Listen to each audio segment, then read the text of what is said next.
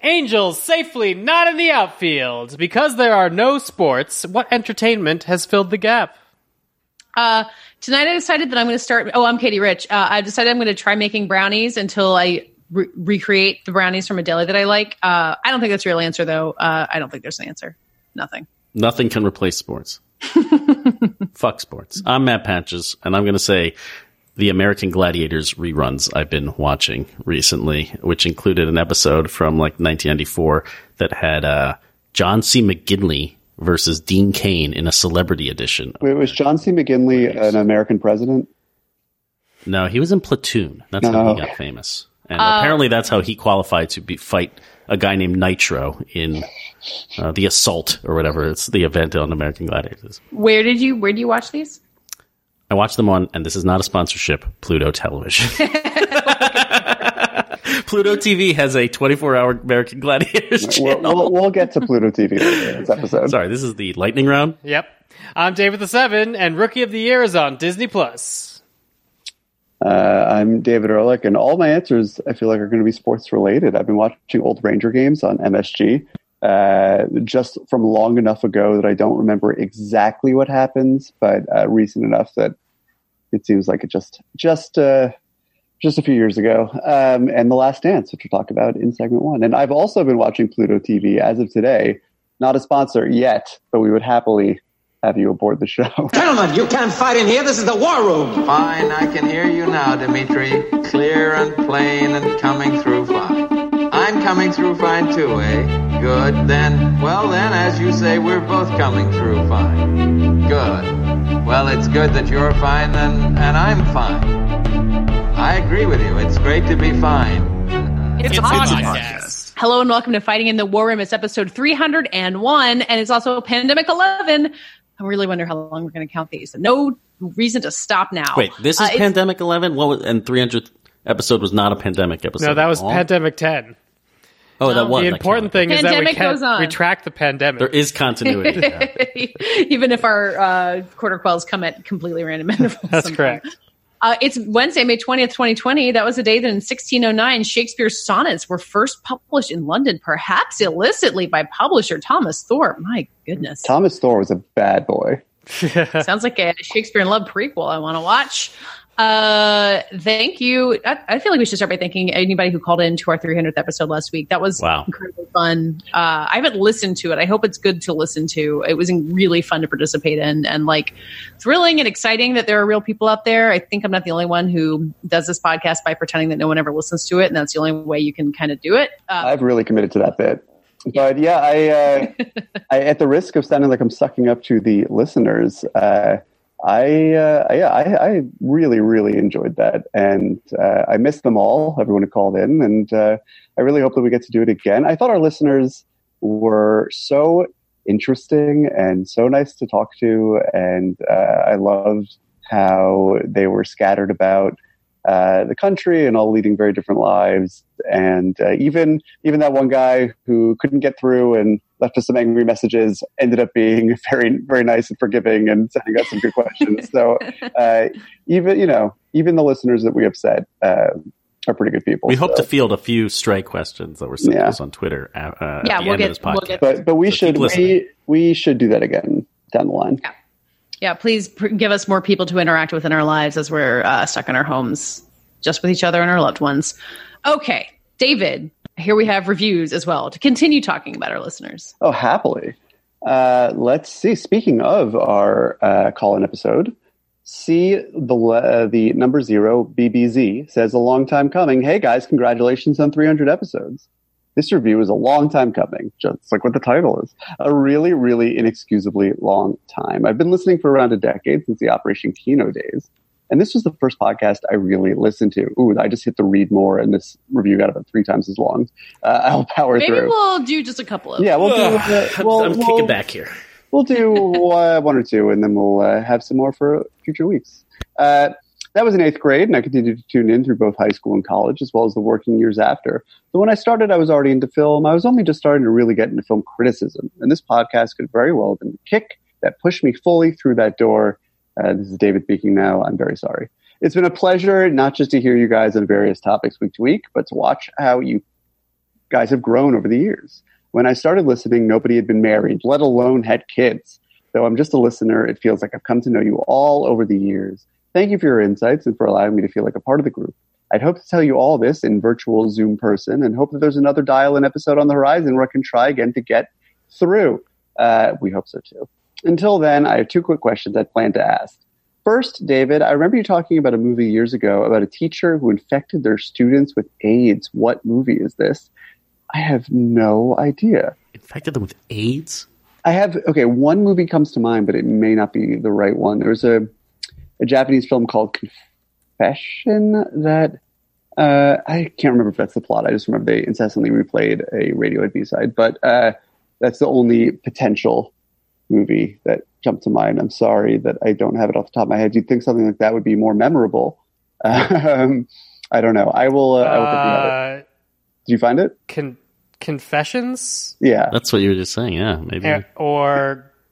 Is that right? There's Confessions is she injects HIV positive contaminated blood in the milk cartons of 2 students. That sounds right. Yeah. Yeah, no, I think also, I was going to say The Faculty. So according to Wikipedia, there's something called Girl Positive, but let me look. No, it was. I've never heard of Girl Positive, so it must have been Confessions, which is a movie that, warts and all, I was pretty impressed by the filmmaking of it. It reminded me of like a David Fincher back in the early 90s when he was really leading with style more than anything else. Interesting movie. Never really got a release here. So I was at the New York Asian Film Festival. Not something I thought I was going to be thinking about today, but Confessions. Good luck to find it out there. I think it's by Tetsuya Nakashima. Good pull. Is that right? Anyway. I think so. I closed the window, but that's correct. That's enough info to It's get you on the Googleable. right track. That's the important part. That is. So what movie is this? We've answered that. Asked and answered. Second, do you guys have any recommendations on fictional books about films, things akin to Zeroville, which this podcast put me onto, and I loved? I'll just finish his review here before we answer that. Sorry for such a long review, and thanks again for everything. Stay healthy, stay safe, stay sane, and please keep up the good work. This review, very helpful. Thank you, C0BBZ. I'll defer to everyone else because Zeroville is the only book I've ever read. What was that? I'm trying to remember that epistolatory novel that kind of had like a Kubrick-like figure. Do you know what I'm talking about? Not. It's called like Night Moves, or I don't know. Night Moves, the Kelly Reichardt film, or the Gene Hackman film? No. The song? There's also a song, Night Moves. It's not Night Shift. I don't know. Night Moves might also be a song. If I remember it, I'll scream it out in the middle of something Katie says on the podcast. Wait, do you not know the song Night Moves? I must. Working on the night moves. Oh, of course, yeah. Working on the night moves. Yeah, but Night Shift is better. Night Film. Wow.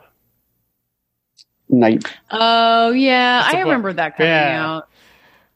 Oh, and Farron Nemi wrote a book about film and murder, and I wish I could remember the title. I'll Google it really quickly. Someone vamp.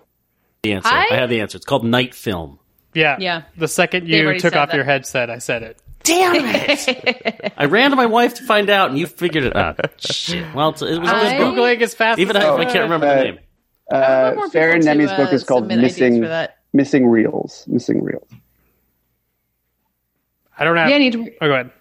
I need to read some book about film production. Fictional fictional books. Yeah, I've read like biographies, but no fiction. That sounds fun. This website says House of Leaves counts, so I'll make that my suggestion. I would shout out. It's not a movie. It's not a book, rather. It's a movie. But I was just watching and just wrote about Olivier Assayas's Irma Vep, which reminds me how exciting the odd movie about the filmmaking process can be. And just as a obligatory note of caution to anyone out there, Zeroville is a terrific novel, but please, for your own safety, avoid the James Franco adaptation at all. Did it ever come out? It did. It came out several years after it was shot, when it started to seem like it would just be lost and buried forever. I reviewed it late last year. It is risible. And I say this as someone who's had nice things to say about some of James Franco's work over the years, but that is not the kind of book that you can adapt willy-nilly as one of the 12 movies you make in a given year. It really required an attention to detail that he was not ready to give to it. All right, let's read one more review, and then we'll move on.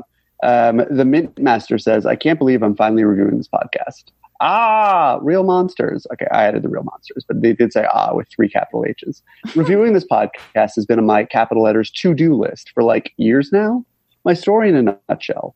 One sad day, after a particularly bad bit of romantic distress, I found myself on a long drive needing something to drown out my existential despair. Ooh, I like this. It's like the start of a noir. I found A Cast of Kings, which became my go-to podcast during each Game of Thrones season. Joanna Robinson fast became one of my favorite voices in media. From there, I found a storm of spoilers, and finally, ... fighting in the war room. It is indeed a podcast. You guys have surely heard it all before. When I see a notification for a new episode each week, my heart lifts. I know. I'm so sick of hearing how much people look forward to our stupid show. My virtual pals who don't know me at all are going to discuss movies and television, and for an hour or so, I'll be entertained and sometimes delightfully annoyed. I do yell at my car speakers when they are talking over each other. You lovely folk are my vehicular friends, a balm for my stressful Los Angeles drives. Whether I'm traversing the city for a meeting at a studio that will surely go nowhere, meeting a pal for lunch, heading to my slew of menial day jobs, the Fighting in the War Room podcast is there for me, opening my eyes to things I haven't heard of or otherwise wouldn't have given a chance. I love hearing about the kids, by the way. I have none of my own yet, but I appreciate the honesty about working from home with children and how it changes your lifestyle for better and for worse. Just a pro tip for me to you, the Mint Master, don't have a giant pandemic. Yeah, don't do it. I just don't recommend that part. Having kids, well, God, I was just saying to someone because of a little Asa-related disaster we had earlier today that it is absolutely terrible. I am panicked from the moment I wake up to the moment I go to sleep, and it's great, and you should do it. I won't be as shocked when I have a fam of my own. Oh, right. We're picking up what they said.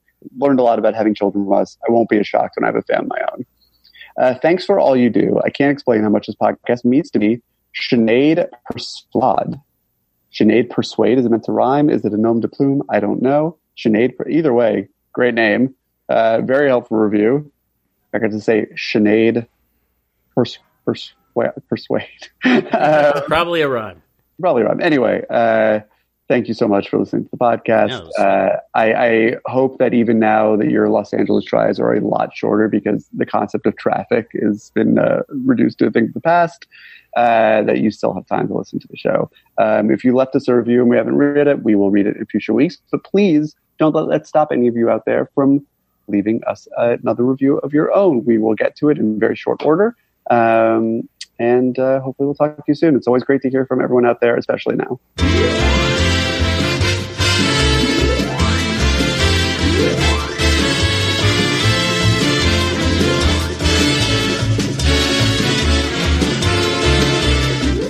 Hey, so congratulations to Dave. He had a child. He got a child.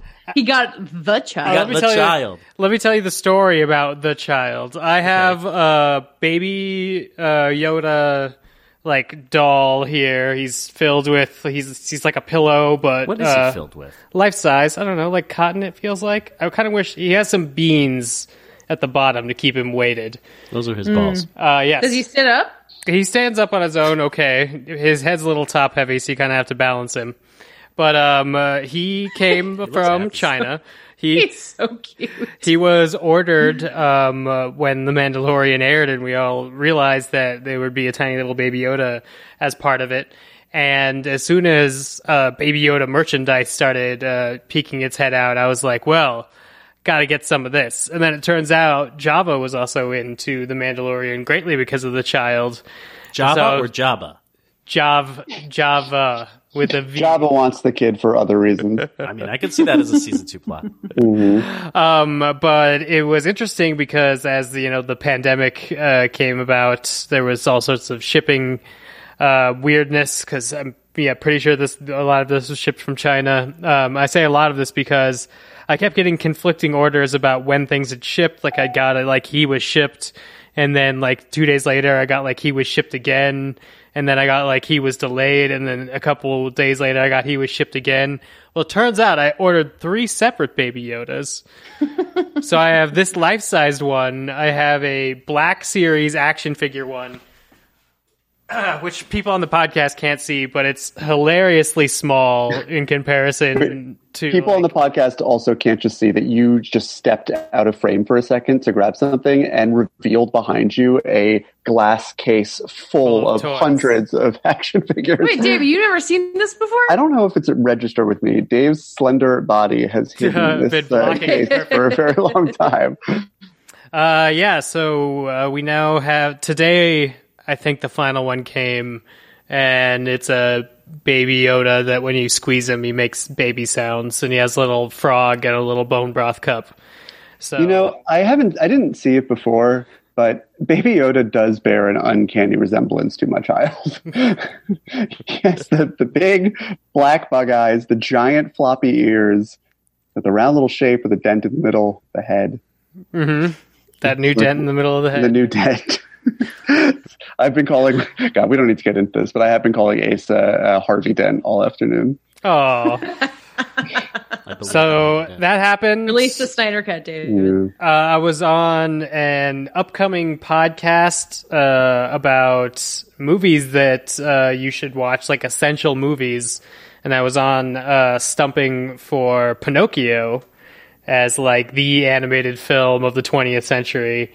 Which is nice because that means if they get it back into like Pixar or something, they can at least pick something in the 21st century and let me have my crown. The podcast is called Shifting Expectations, I believe. Yes. And one of our friends who called in for the 300th episode, Riley Trahan, is the host. So I got to watch Pinocchio again. Still holds up. Still holds up real well. It's scary.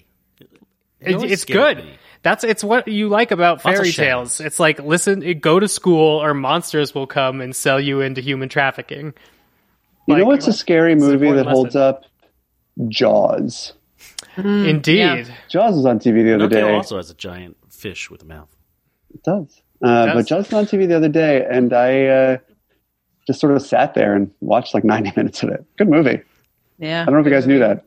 Yeah, no, it was one of the previous episodes of the Shifting Expectation podcast. I think it's considered a good movie. But other than that, I don't have a ton of extra media reporting to do. I edited a live podcast last week.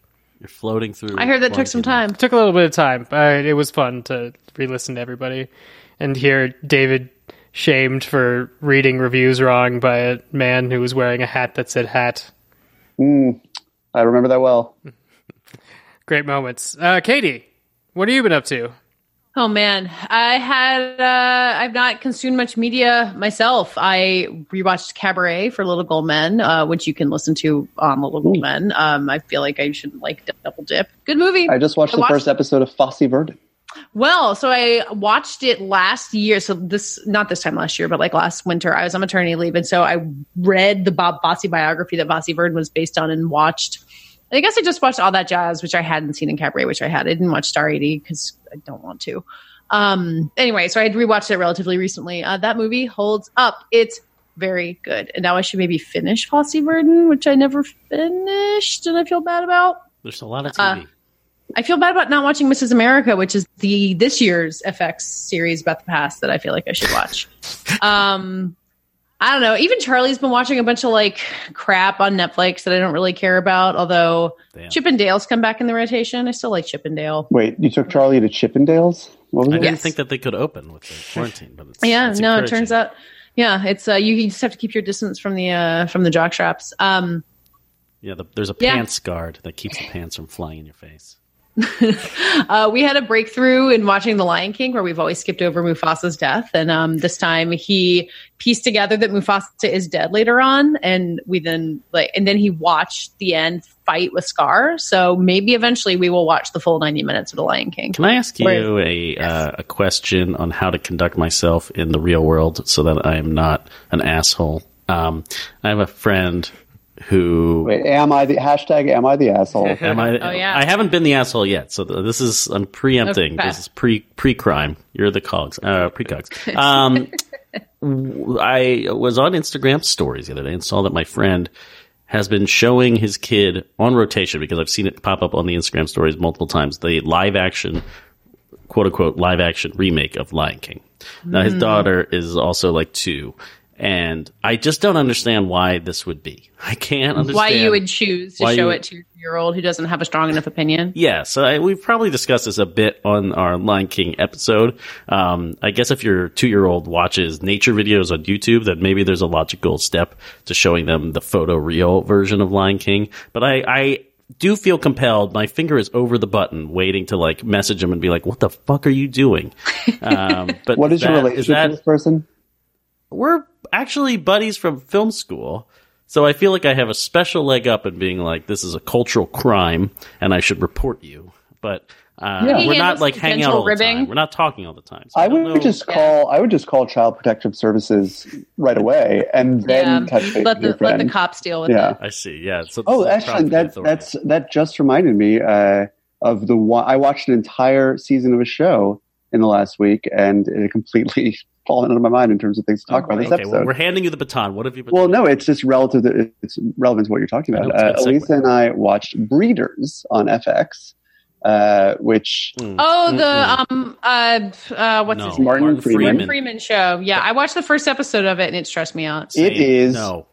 I mean, I thought it was fantastic. I really enjoyed all 10 episodes of the first season, and very conveniently, I woke up this morning to see news that it was just renewed for a second season. But it is maybe the bleakest thing I've ever seen on television. It is relentlessly dark. It is not one of those like, we'll have yes, having kids is hard. We have 2 of them. It's difficult to keep a marriage going, or they're not even married. It's not catastrophe. It is not, when there are bumps along the road and we're all just going to laugh at the end of the day. I mean, Catastrophe is a distant cousin, but certainly takes place in the same city. But Breeders is fucking bleak. It is bleak all the way down to the very last beat of the first season. It is bleak. Although I guess the very end counts as a kind of catharsis. But man, it is... What keeps you watching it? Because, Katie, you've seen the first episode too, which I just thought was relentlessly, bleak is the right word. Martin Freeman hates how his kids have like kind of ruined his life, and he resents them in almost every second. They'll fuss or they'll ask questions, and it's really just about, at least the first 2 episodes that I've watched are just about him fuming and just being really vicious and imagining himself walking away. It's essentially just like if you were a dad with 2 young children and we're stripped down to nothing but pure id all the time. I mean, it's just like completely unchecked id as a father just raging in every direction as things fall apart around him. And it is incredibly stressful. The season ends with the 2-part episode where their son gets very, very sick. And Asa had a not at all life-threatening mishap earlier today, where it was the first time that I really sort of panicked in regards to physical safety, and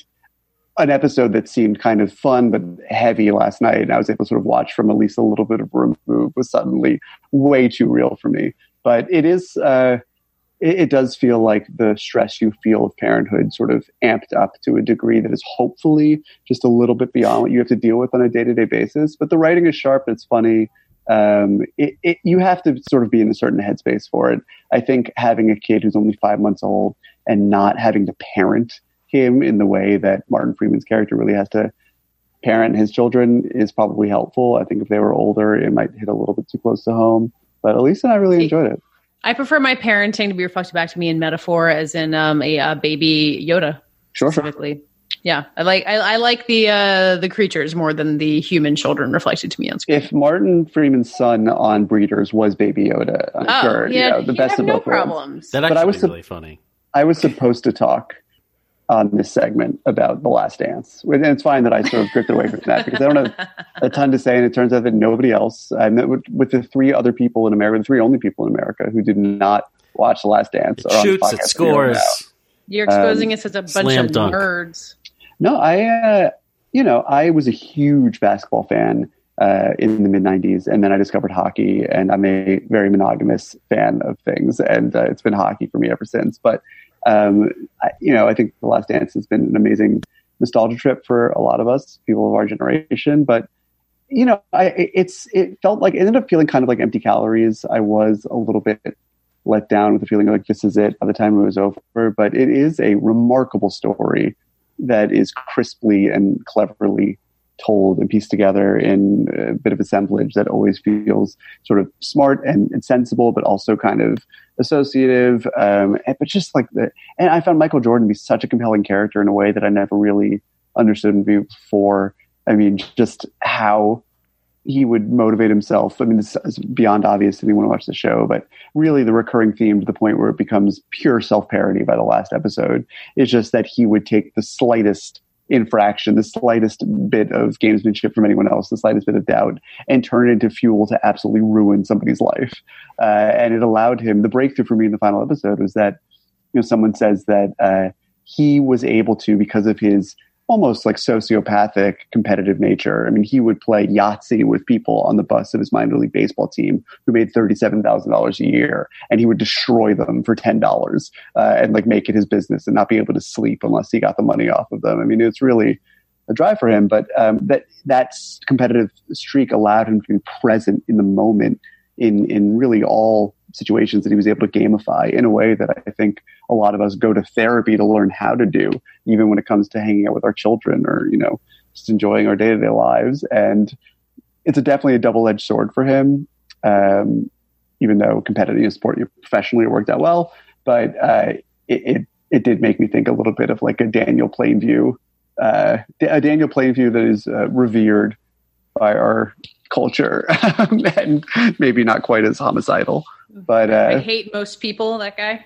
Yeah, I mean, Michael Jordan does. The documentary does feel it inches close to hagiography at times, and it's definitely he's a complicated guy, but at the same time, I think it's kind of net positive on him. He is a demanding teammate. It could be extremely difficult to be around and said some terrible things to people, but by and large, it seems he comes across as someone who has a good heart and is amiable and loving to the people who need him to be, and so on, in ways that you can't say about Daniel Plainview. But yeah, I just thought it was a fascinating portrait of a guy, even if it ended up feeling a little bit less than some of its parts.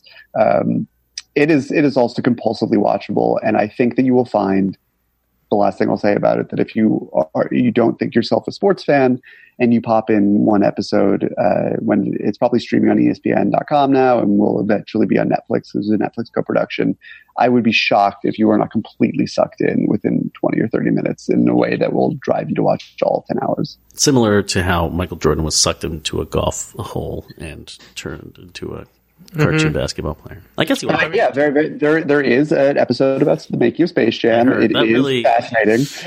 That's the real draw for me. Now all right, what? Patches, I think it's your turn, right? Yeah, Patches. You only got to talk about Lion King crimes against humanity. That's true. But that is viewing. Instagram stories are now count as things we watch this week. Oh, that's true. I should bring some of those up. Do you browse Instagram very often? Do you deviate from the friends channels just to see what's happening on the search? I get auto program the weirdest things. My recommendation page is entirely hedgehogs. It knows what you like. And apparently there's one pig there, but it's mostly strange. Yeah, mine is constantly giving me like Avatar: The Last Airbender fan art or weird celebrity couples that I've never heard of taking pictures of each other. I don't know. I don't get Instagram. What did I watch this week? I had two different Timothée Chalamet gifts. Two. It's all those Dune photos you're posting on VF, probably. I had two very different movie experiences. One, none of you will care about, so I'll spend very little time talking about it. But I watched, I'm looking at a little hamster eating a carrot, thanks to David's Instagram right now. No one can see it. Other hedgehogs. That's a hamster. They're not all hedgehogs. Don't lie. They're not all hedgehogs. They're mostly hedgehogs. I watched Kevin Costner's Open Range. Has anyone thought about this film since it came out in 2003? The animated movie? No, sorry, not Disney's Open Range. Okay. Open Range, the live-action 2003 movie directed by Kevin Costner that got rave reviews. Patches did explicitly say Kevin Costner's Open Range. That's true. Not Roseanne Barr's Open Range. I didn't know for sure Kevin Costner wasn't in Disney's Open Range. That's Home on the Range. Oh, okay. Open Range is a throwback Western with Costner and Robert Duvall just shooting people up and being the best men in the world. are free-ranging cowmen, and they come onto this town's land, and the town doesn't want them there, and they're like, fuck you, and end up shooting a lot of people. They've got sandpaper for skin and crags for every wrinkle. And yeah, I think it's a throwback to old westerns. It kind of plays a little differently now. I think it has a kind of some of the people I was talking to about it thought it had a MAGA vibe. I don't know if I'd go that far, but it's certainly not admirable for you people talk to other people about this movie. Do you watch this with your friend group? Was that your? Yeah, I've been watching movies with. Why was it chosen? Why did because each person gets to pick a random movie. Well, the truth is, it starred Michael Gambon, who was in another movie that I can't remember the name of that we watched earlier. But Open Range it's streaming on Hulu. I want to say Hulu. But this movie I think is fascinating because it got really great reviews in 2003. A lot of critics were like, this is a classic throwback to those old westerns we all loved. And never before have I seen such a disparity between like the critics we have now. I know there's a lot of conversation in our pockets of the universe where people are like, the critic base could still be, could be more diverse. There could be more voices. We can get more people on Rotten Tomatoes and really have lots of opinions to be more conclusive about if a movie is good or bad. But man, 2003 Rotten Tomatoes, 2003 reviews are just all old white guys loving this really bad Western throwback by Kevin Costner. Such a boring film. Except for A.O. Scott of the New York Times, who's like, this sucks. And I was just like, he's going to make something of himself, I bet, this Tony Scott. That one. So can't recommend Open Range, but then I had another film experience. I was so tired on Saturday. Or just like every weekend of the quarantine is hitting a wall and still having to parrot and still having to be awake and get my chores done. But on Saturday, I was just so tired. I thought I was going to take a nap. And I'm not someone who can like lay down and be like, I'm going to take a nap and then take a nap. I have to fall asleep trying to watch something. And for some reason, I turned on Grave of the Fireflies. I believe it's Takahata film, right? It's the breeders of Studio Ghibli. Yeah, I know. We're all watching things that are reflective of parental experiences here. This is the Studio Ghibli film. I don't remember the year. Someone else looked this up. I think it's late 80s, right? It's 1988, I believe. It came out on the same day as My Neighbor Totoro. Ghibli released it on the same day in theaters. So strange. Well, so families there were different distributors because that's why it feels like a bad marketing decision, but I think that's a distributor issue. This movie has always been separate from this main Studio Ghibli collection, which is why you can stream it on Hulu, whereas all the other movies are about to come to HBO Max in a week and a half. But if you have not seen Grave of the Fireflies, I'm sure you've heard people who love animation talk about it because it is an absolutely devastating period piece that takes place towards the end of World War II, with these two Japanese kids, maybe like a 12-year-old boy and his 3 or 4-year-old sister, and they are living in Japan. Their father is working in the Navy, so he's gone. And right off the bat, in the beginning of the film, their house is firebombed by the U.S. Army, and their mother dies, and they are out on their own. They move in with an aunt who does not want anything to do with them because they are not patriotic. The boy is not patriotic enough to like serve in the army or help out. He's taking care of his sister 100% of the time, and he's seen as a terrible person for doing that by this aunt. So eventually they just break out on their own and they live in a fallout shelter on a like rich person's property that's been, they've moved away because of the war. So it's all sitting there just waiting for someone to move in, and they try and scrounge up food. They try and survive. It's a very pastoral film.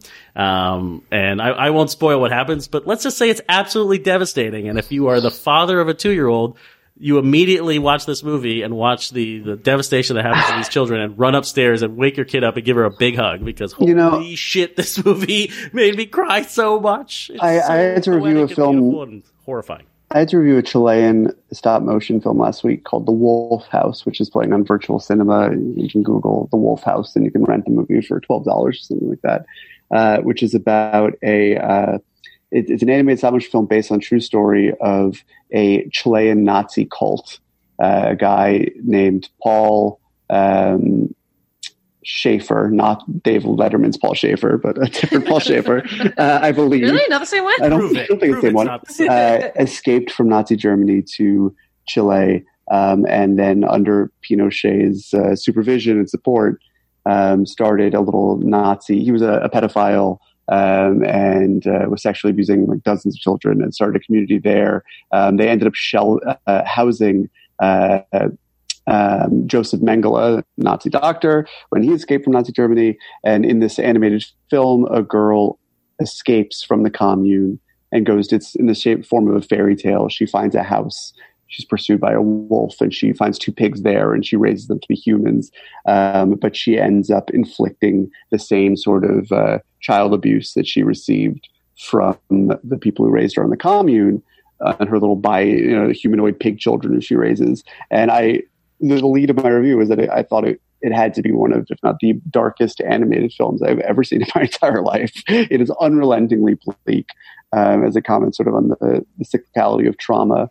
And then I should have remembered Grave of the Fireflies is the only other movie that could be in that conversation. Really. Well, what's amazing is it's not so bleak, because I think Takahata has a human touch. This is the beauty of 2D animation. The 3-year-old in the movie is just so alive, and she loves life. She loves jumping up and down and running around the fields and looking around the towns and following her brother. She admires him so much. It's a beautiful film about brother and sister friendship and survival. And then there's scenes of war that are just absolutely horrific and rendered with such detail that Studio Ghibli is known for. And then what happens over time as they realize they're not going to feed themselves. They're not going to be able to survive on their own. It's impossible.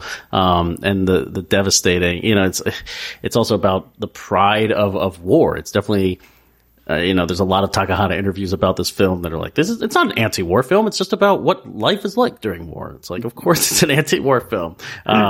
Did you happen to watch The Grave of the Fireflies on Pluto TV?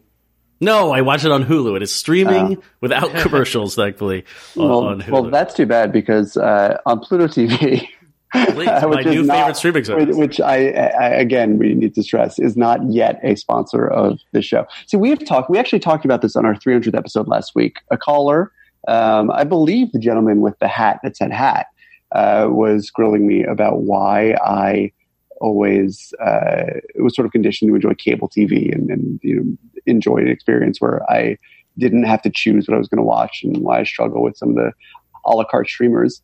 And Pluto TV is a web streamer that sort of caters to sickos like me who like to sort of find things midstream and watch whatever happens to be on and let somebody else do the programming.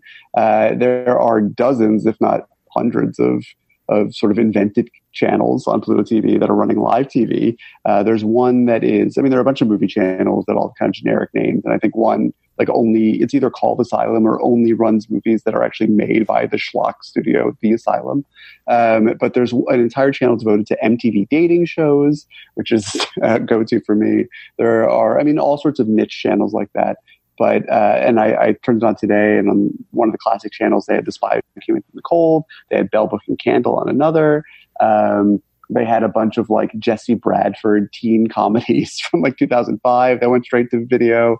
But this is what I want. This is what I crave. These are my interests. The only hurdle for me with Pluto TV is that there is an Apple TV app that I've yet to install, but I still have to make the choice. Maybe that'll solve the problem for me, because right now it's difficult for me to go on my browser and open Pluto TV and make that extra step that cable takes away from me. But Patches, what have you discovered on Pluto TV? Well, American Gladiators, of course. Yeah. I watched Minority Report the other day. I think maybe I mentioned that. Did you catch it in the middle? Yes, of course. I catch everything on Pluto TV. Hell yeah. And then you get to see the part of the movie that you always miss, and you feel like it's this rare gift. You never get early Minority Report. What a treat. Yeah, I would highly recommend people dig up. There's good lists of all these free streaming services that will play normal TV like this. There's Pluto TV. IMDb TV has this too. Tubi TV is kind of like this. It's more a la carte, but still running ads. It's all free. Do you want to be sponsored by? I've seen a post on Polygon.com that outlines all the places I could stream. Whoa. TV, I wouldn't like that. But sure. Patches, do you want to be sponsored by Pluto TV or not? What are you doing? Pluto TV. Pluto TV is the one true streaming service for people like us. Pluto. You can find everything. It's not a planet, but it is a great streaming platform. Wow, there's so much random stuff. Pluto TV has the bad Legally Blonde sequel and the bad Ryan Gosling movie Ides of March. How do you choose? Wherever your finger slips. Yeah. What do you think, baby?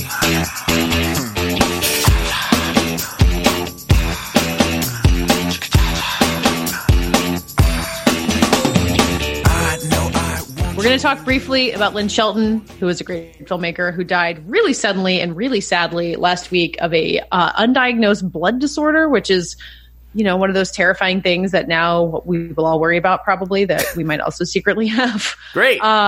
Yeah. Not about me, though. Her work is amazing. She had a movie out last year called Sort of Trust that was very enjoyable and kind of light. She's made some pretty great movies with Hump Day and Your Sister's Sister and Laggies, which I really loved. And it's kind of a weird, odd duck movie.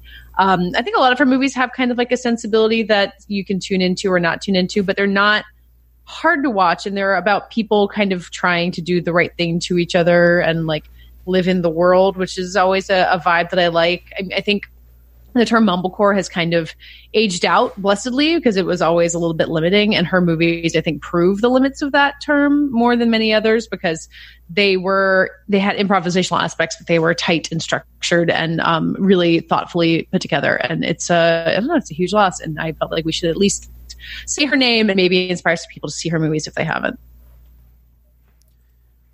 Amen. I mean, I really. I was shocked. I've so bowled over.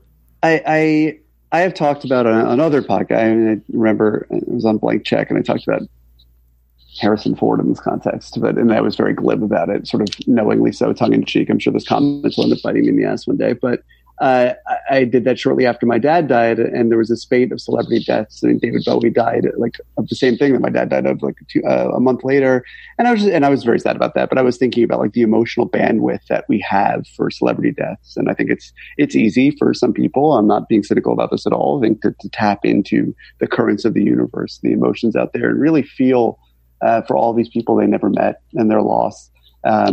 And I was maybe more one of those people before, people in my own life started to die, and I had to sort of monitor the emotional bandwidth that I had. You can't really choose these things, how you're going to feel about something, but people die. I never met them, and I'm sad. I'm sorry for their loss, but I just don't sometimes have the strength to let it all come in. But when I saw the news of Lynn Shelton the other day, I was really winded.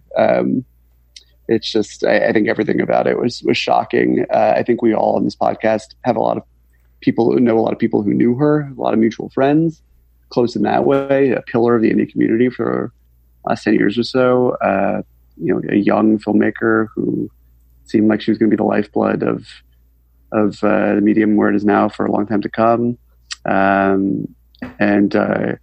Yeah, I mean, a huge loss. That's all we had to say. I don't think we need to go on about it forever, but if you haven't seen her movies, seek them out. They are worthy, and it's even though the news of her passing is sad, I think her movies have some lightness to bring into and life. her TV. I mean, I think that's not to just. Yeah. Oh my God! I mean, she's directed so many great episodes of television. Yeah. I mean, interesting. I just find her ability to pivot back and forth to be kind of fascinating as an artist and still have a lot of integrity doing that. I mean, she directed a lot of Glow. She just did Little Fires Everywhere, but she was doing a lot of like regular sitcom-y stuff. I think she did New Girl, a bunch of episodes of New Girl, and Fresh Off the Boat. I mean, I would not be me if I did not point out one of her television credits in particular. I didn't want to harp on this just because I didn't want to diminish from all of the incredible film work that she self-generated. But I think for reasons legitimate and not, there is a way to perceive it negatively, to sort of just more talk about the work for hire she did on television. But her episode of Mad Men is so special and extraordinary and directed in a way that is not only completely distinct to her and could not have just been done by whoever was cycling through that week, but is also in stark contrast to the rest of her work. It doesn't feel like they just Lynn Sheltoned it up. Like she really went to a different sort of aesthetic place anyway, to tap into a lot of the same. Which episode it is? It's the episode where a certain character who I don't want to. Yeah, it's called Hands and Knees. I don't want to spoil what happens in it, but someone goes to get an abortion, and things. There are crazy twists and turns, but she directed it with such grace. But it was also like the emotional undercurrent is similar to that, which run under some of her films, but stylistically, it couldn't be further removed from sort of the run and gun style of her movies, and she just absolutely nailed it. It's a linchpin episode in that entire series, and so I wouldn't want her TV work to overshadow the film work she did from her own writing and projects she spearheaded. But it's a really special episode of TV.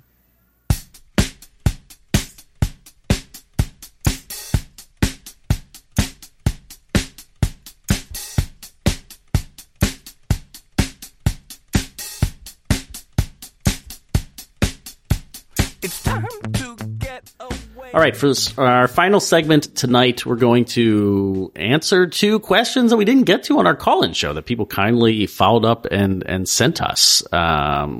We hope to do this experiment again, but we don't know when and we don't know how, or why. So why don't we take these questions so that some people get a moment in the spotlight that they wanted? And I really do apologize if you were on that call waiting. I don't think we would have expected having 50 people waiting to call into our show. We just could not have imagined it, or could not have imagined the kind of conversations we'd have with people who got on and how we'd easily eat up time doing that. So apologies to everyone who didn't make it, but it was an amazing experience, and we'll hopefully do it soon. But we're going to read some of these questions. So this one's from Orlando, who says, I thought I would ask you something completely frivolous that would probably be more suited for the guys at This Had Oscar Buzz, friend of the podcast there.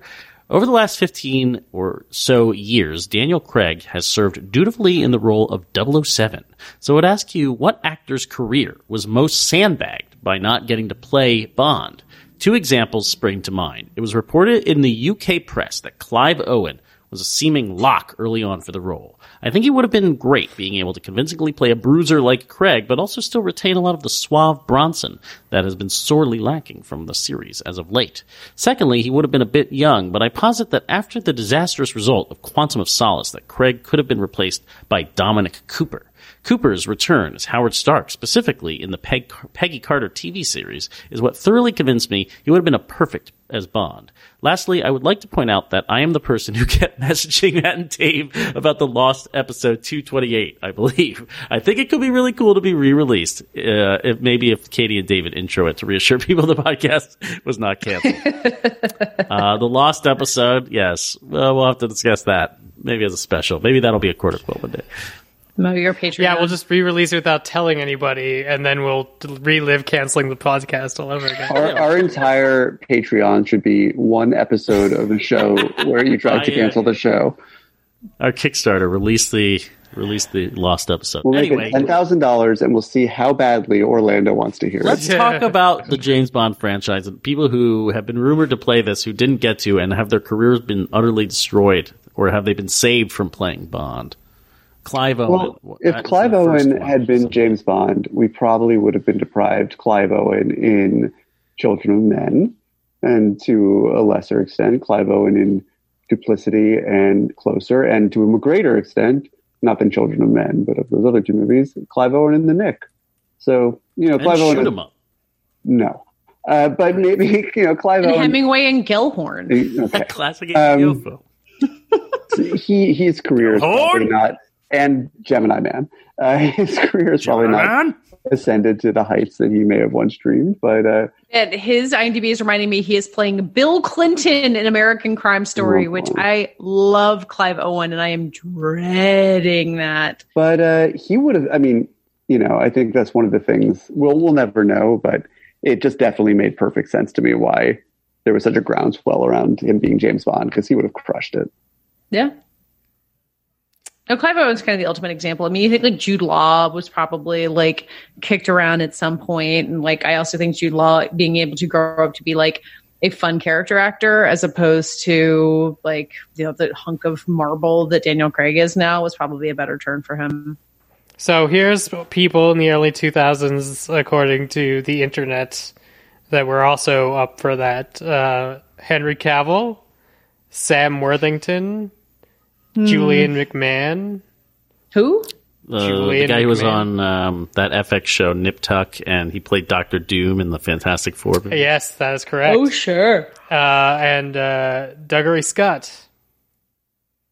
Dougray Scott, who was replaced as... Yeah, no, he was supposed... was he supposed to play Wolverine or Aragorn? He was supposed to play Wolverine. Yeah, he was supposed to play Wolverine. You're thinking of what's his name who was in League. Yeah, Stuart Townsend. Yes. Oh, right. Charlize Theron's ex-husband. Yes, he was supposed to play Aragorn. He did play Aragorn for like 2 weeks and then got booed. But also, historically, there have been actors that have been turned down for Bond and been just fine. Yeah, have you heard? I mean, Henry Cavill seems okay. Yeah, well, like Sam Neill's apparently up at the same time as Timothy Dalton in 1986. Mel Gibson was up at that time as well.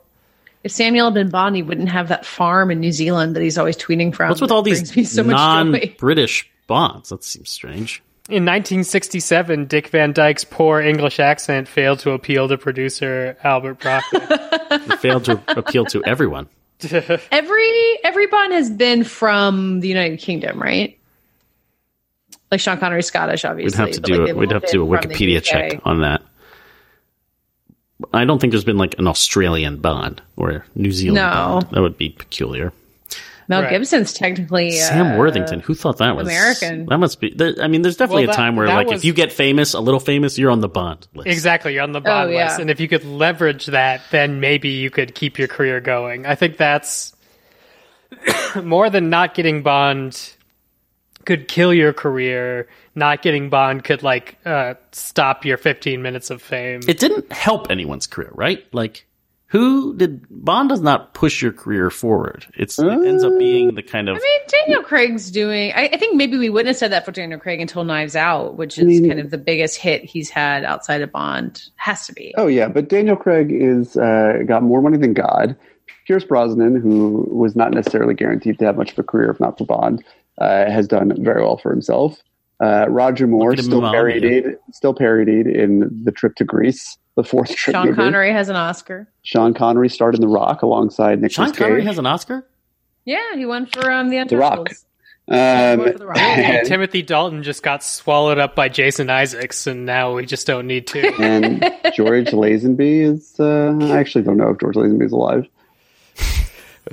So Bond served him well. Well, he did one. How do we feel about Idris Elba at this point? Do we still want him to be Bond?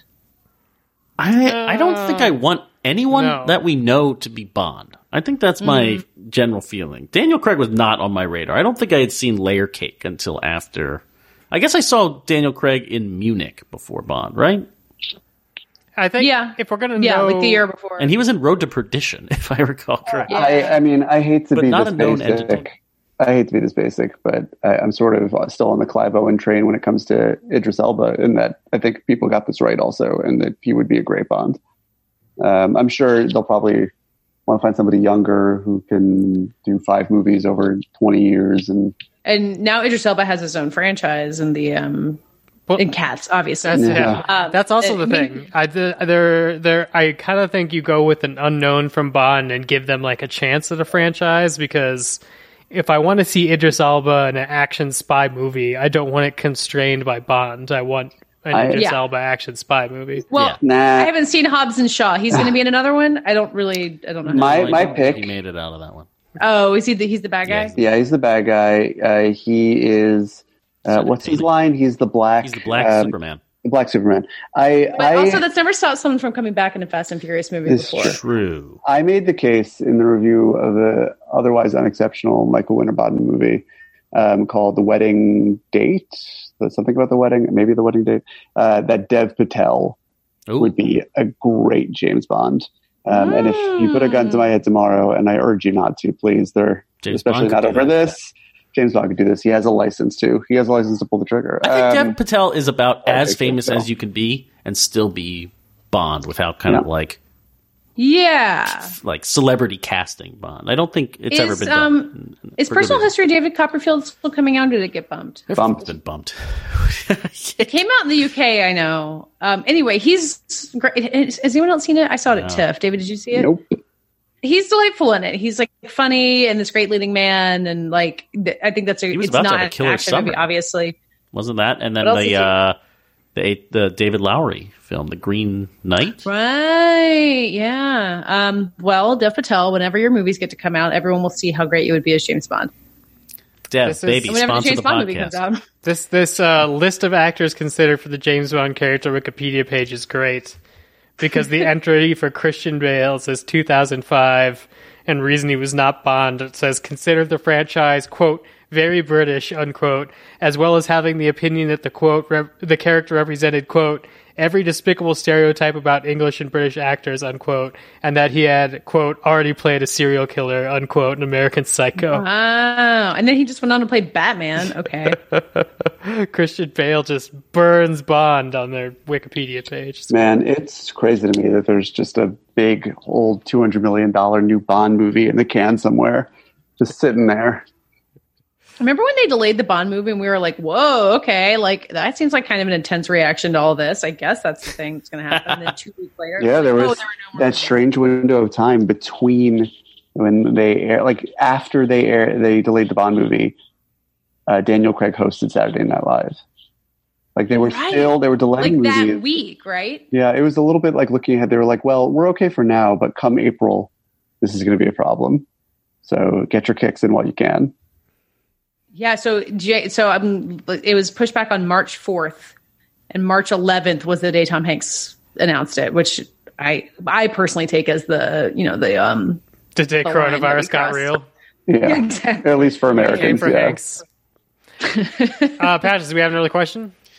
We do. This one is from Usama Polani, who was actually responding to me over the weekend while, I was bored and sitting around and doing dishes. And so I decided to tweet a hypothetical, which was, where do we think Leonardo DiCaprio would make his first straight to streaming movie? If it would be Netflix or HBO Max or Amazon or Apple. And the reason I tweeted that was because I think if Leonardo DiCaprio actually made a straight to streaming movie, it would feel like the end of something for me. When we talk about like, where will theatrical go when all this is over, or will it spring back, or something about DiCaprio calling it quits or breaking his rules over. He can open any movie to $30, he is a star $40 still. Yeah. Right. So if he's a star who makes one of these movies,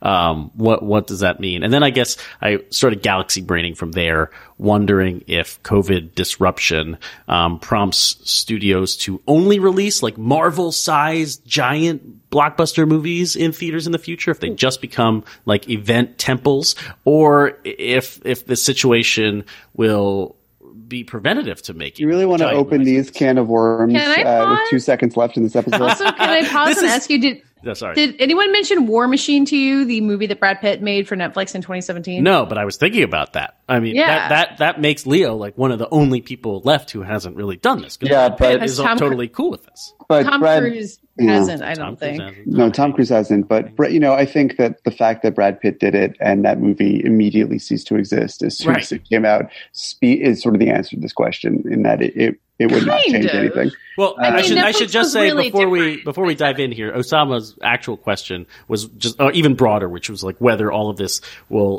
this situation will accelerate the kind of pre-corona trends that we were already seeing, or if a new set of trends will happen. So it's all kind of on the same wavelength. I don't trust anyone's answer to this question. I just don't like. I think it's wishful thinking or projecting the future. I just don't think that we have the information to know right now. There are too many variables. I tend to think that that life will revert back for better and often for worse to the way that it was before coronavirus, that we will snap back to the way things were out of desperation for normal, and also we will not learn certain lessons, especially in regards to public health. But I don't know. I I don't know. It all feels like Monday morning quarterback or backseat driving. I mean, that's where we are. Like the whole world is like that, though, right? I mean, that's why it also feels like it's too imagine those answers. Like it's too early to even Monday morning quarterback because we are so in the middle of it that it's hard to know what people are going to want. Right, Monday morning. That's the wrong term because Monday morning quarterback means the event has already happened. Yeah, like it feels like so hard to think of what things are going to be like next month, like what kind of thing. Like I think we have a sense of what kind of entertainment people are looking for. Like, you know, if you're Mark Ruffalo's, I know this much is true on HBO, which is like a searing dark family drama where I just say like, no, absolutely not. But there are two Ruffalos. I know, but like I'll watch The Last Dance and like revel in some 90s nostalgia. Like the whole comparison of the 1930s and movie musicals taking off, then like that seems like a solid bet to me. But will that take the form of the rom-com coming back, or will it just be a bunch of big Marvel-y movies? I don't know. I mean, my answer to this is always my same answer, which is that people want to go out. They want to go to the movies. You know, Tim League was saying in some call the other day that movie theaters aren't competing with VOD. They're competing with restaurants. But it's not even so much a question of like movie theaters being open, right? We're reading more and more in these last week or two about just like people need to get productions up. People are going to maybe greenlight more animated stuff because that could be done at home. It'll have a shift on the type of entertainment that's coming out. It doesn't really matter like if theaters are open or not, but you see, what's that guy's name who made he made 2 Mark Wahlberg movies. He's an Icelandic director, Boris. I know you're talking about. Yeah. The New York Times talked to him in this past week because he has been shooting a movie during these times. Iceland is he shooting in Iceland? Yeah. Yeah, he's shooting in Iceland in a super controlled way. Like he has pods of different crew people wearing different colored bands. And Netflix, he's doing a miniseries actually for Netflix. And Netflix is investing tons and tons of money into his production to figure out if like this is how it's all going to work in these conditions. And that's what I find the most interesting. Not necessarily like what's theatrical like in the future. It's what will people actually be able to make, or what will the circumstances will Leo be forced to make a Netflix movie because they figure it out? And I don't know. It'll be interesting because when life opens up again and people grow increasingly comfortable about going into theaters, there will be content for months upon months upon months to come. We won't see the impact of this stoppage until, deep into 2021, when people will not be making the connection with the coronavirus so directly. It's interesting. I was also reading, I mean, this is not really on topic, but I was reading about how the video game industry, like the guy behind the new Assassin's Creed game, Valhalla, which is coming out this holiday season, was saying like they can complete everything else that they have to do behind this AAA game between now and the holiday season. But if they were starting earlier in the process right now and they had to do all the motion capture work and things like that, that would really delay the game. And so he thinks that, it's the games that are currently scheduled for 2021 that are going to suffer huge delays. And I think the same is true for movies and stuff. I don't know, but the answer to the Leo question is wherever Killers of the Flower Moon winds up, right? Didn't someone tweet that at you? Apple. Well, I was saying that Apple was kind of flirting with buying it, and obviously Scorsese. I assume Netflix is too. Yeah, like presumably, if it's having trouble getting a theatrical release now, like it might. I mean, it'll probably get some kind of qualifying release, obviously. Wait. This motherfucker is doing Killers of the Flower Moon and The Devil in the White City. Devil in the White City. Will that ever happen? No. One of those should happen. They're both for like a decade. It's like 2 of my favorite true crime books. Killers of the Flower Moon was like ready to go in production this summer. They had already like planted the fields in wherever where they were. Yeah. Scorsese's on Instagram taking pictures of himself in fields as far back as last summer. So yeah, that movie was definitely on the cusp of shooting if it hadn't started already in some capacity. Yeah, there's a picture on the IMDb page for Killers of the Flower Moon. It's a picture of Scorsese wearing a fedora in a cow pasture. It's really funny. Also, if you don't follow Martin Scorsese on Instagram, we were talking about Instagram. That's good Instagram. Him and his daughter are high quality followers. Isn't it all pictures of his dogs? Lots of dog pictures. Well, there is an entire account called the Scorsese Dogs that is all just his dogs. Yeah, very good. High quality Insta content. That's going to be with the hedgehogs on your Instagram recommend. Yeah, I don't know. I think I'm just going stir crazy with all the speculation. I would love to be on the other side of it. It doesn't work that way. Yeah. I am not particularly bullish about any of these July releases actually happening. Tenet? You're telling Christopher Nolan he can't single-handedly reopen. David, you were the one who told me I had to go to theaters to see the Christopher Nolan movie. I mean, maybe you will. Maybe that's at the end of August. Maybe it's later. I don't know. It's going to be an adventure, but I do think that people are champing at the bit to go to the theater, but people who are sane also want that to be safe. I mean, we've heard a lot of talk about the movies that are coming out or will they come out. I feel like I haven't heard a lot of talk from movie theaters being like, here's the safe way you're all going to go see. But it's, we're embargoed, but I saw the new Judd Apatow movie. I'm watching The Lovebirds right now as we record this. I just put it on pause to record this, which is a Kumail Nanjiani and Issa Rae film. And like, these are movies that, this is not a critical statement on either film, but these are movies that I really wish could exist in theaters. A Judd Apatow movie, any Judd Apatow movie, just because it's a throwback to sort of the sprawling James L. Brooks kind of thing, where they're adult-facing dramedies that we don't really get to see in theaters anymore. And The Lovebirds is more of a mainstream comedy, but definitely any movie like that is going to lose something watching it at home. And it's a shame. I think some of these movies that seem like they were less assured of box office success are more obvious picks to go the home streaming route. But those are the same movies that I think, other than your Tenets and whatnot, are going to lose something at home. My friend went to a drive-in on Saturday for her birthday, and they're showing this movie called The Vast of Night that's going directly to Amazon this week, I think. And the drive-in's like an hour away from here, so it was just not a tenable thing for me to pull off. But it was very tempting. Like, I love a drive-in. I don't think Christopher Nolan is going to release Tenet if only drive-in theaters are open, but I hope that becomes a sustaining option. At the drive-in, you're listening to the sound on your radio, right? Yeah. Mm-hmm. Yeah, I don't think... This one, drive-ins are really fun. I saw Shrek at a drive-in. No one's going to go for that. I know people whose car sound systems are much better than anything they have in their house. Nolan is not. No. Pat just said no one's going to go for that. Yeah.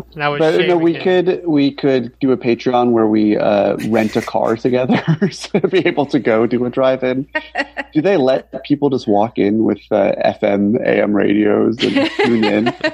Maybe in adjacent to New York City, they will. I was listening to a story about a girl and her mom, I think it was, who really wanted to go to the McDonald's in their neighborhood, but only the drive-in window is open right now, and they don't let people walk up. So they built like a fake car, like a horse costume out of cardboard, and walked up in that.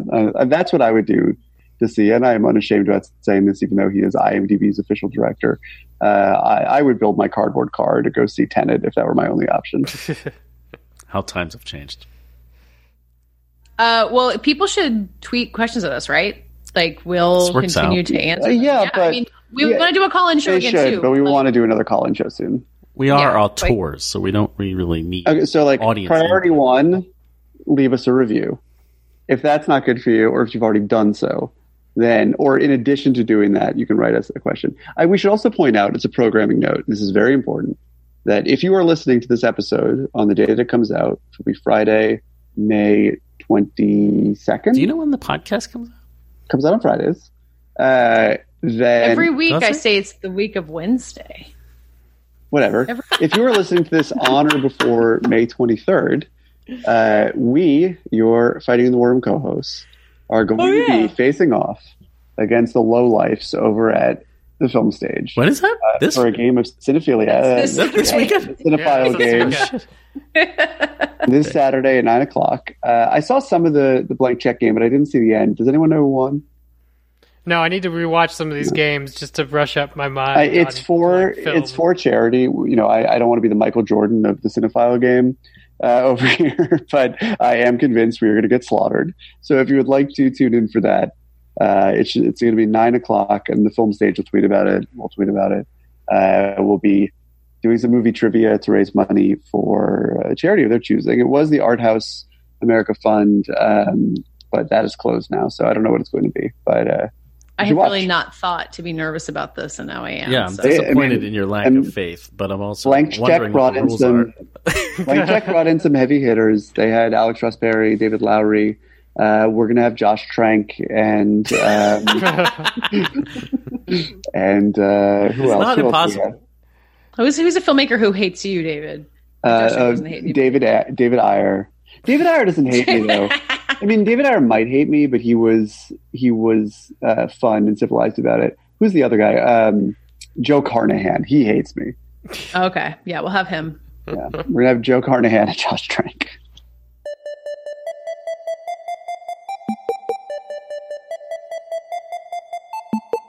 That does it for this week's episode. We'll be back next week. As mentioned, we'll be playing the Cinephile game with the Film Stage on Saturday night. In the meantime, tell the people who you are. I'm Matt Patches, senior editor at Polygon.com. I'm on Twitter at Mr. Patches. We have a website, fightingintheroom.com, where you can listen to the episodes, you can share them with friends, or you can sit on the page and wait patiently until we announce our next call-in episode. I'm not going to tell you when it is, and it's probably the experience would not be like sitting and waiting for the call to get picked up. I'm sure it's fun. Sorry guys. I'm David Ehrlich. I do want to stress that Matt Patches was the one selecting people to be on the call the other day, and so if you have any grievances with us, they are actually just for him. I wasn't really selected. I was. No, you were. You were. Please. You can find me on Twitter, David Ehrlich, on IndieWire. You can find all of us on iTunes at Fighting in the War Room. Please do leave us a review. We'll read it on the show. Great to hear from you. And I'm David the Seven. You can follow me on Twitter at DA7E. You can also listen to my other podcast, The Storm, a Lost Rewatch podcast. Damon Lindelof was on last week talking about Season 2. We're in Season 3 now. Post-Hatch. Come check us out. I'm Katie Rich. You can find me at VanityFair.com. As mentioned, on the Little Gold Men podcast, where we're talking about Cabaret this week. And I also interviewed Nicholas Hoult, the star of The Great, who talked to me on Zoom. And it is unfortunate to talk to someone who is really good looking on Zoom, where you can also see yourself. Not recommended. He was great. You can find me on Twitter at Katie Rich, KateyRich, and we're all on Twitter at FITWR. Tweet at us, ask us questions, or answer this week's lightning round question, which was... Because there are no sports, what entertainment has filled the gap? Thank you for listening, and we'll be back talking to you next week. I'm done.